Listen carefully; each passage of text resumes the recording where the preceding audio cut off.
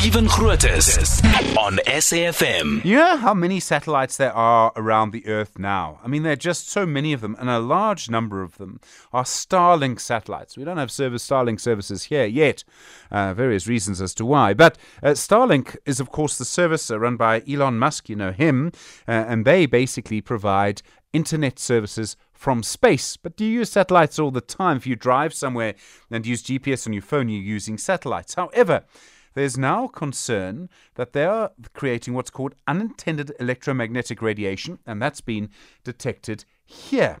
One of the people who detected it is Professor Gyula Jozsa, a member of the Rhodes Centre for Radio Astronomy Techniques and Technologies. Professor Jozsa, good morning.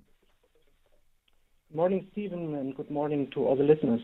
So I know that, for example, on my phone, even if I'm not making a phone call on it, it emits electromagnetic radiation. So you would be able to sense that. Is that what you're talking about with the Starlink satellites? You're sensing that radiation?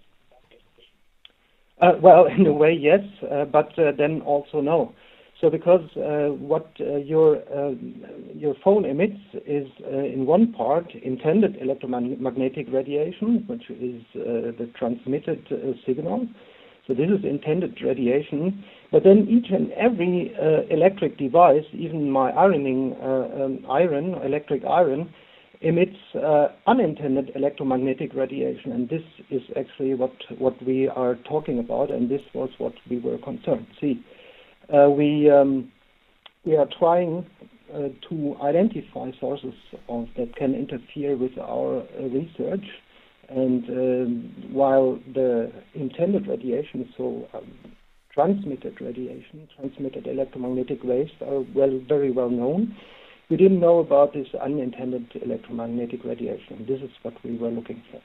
Okay, and what impact does it have on your research? It means you can't pick up the same information, the same radiation from deep space.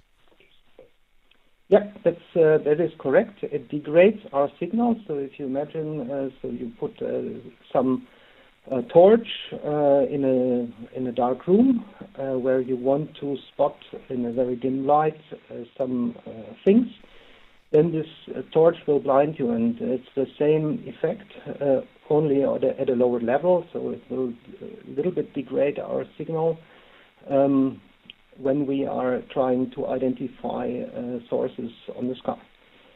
So it will have an effect, and it will have an effect that is to a degree that makes us concerned, depending on whether we are still seeing or whether our observations are confirmed to be stable.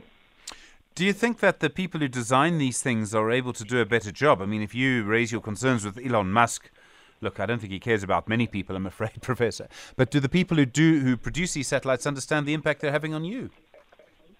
Oh, yeah, very much so. We are in contact with SpaceX, and they are very, very collaborative. So we are talking to each other, and they think they can help us, and at least they will try to do this. So this is we're in a very lucky situation with Starlink. Our concern may be communication with other satellite operators, but with Starlink, they are very collaborative, and I'm very positive they will be able to help us.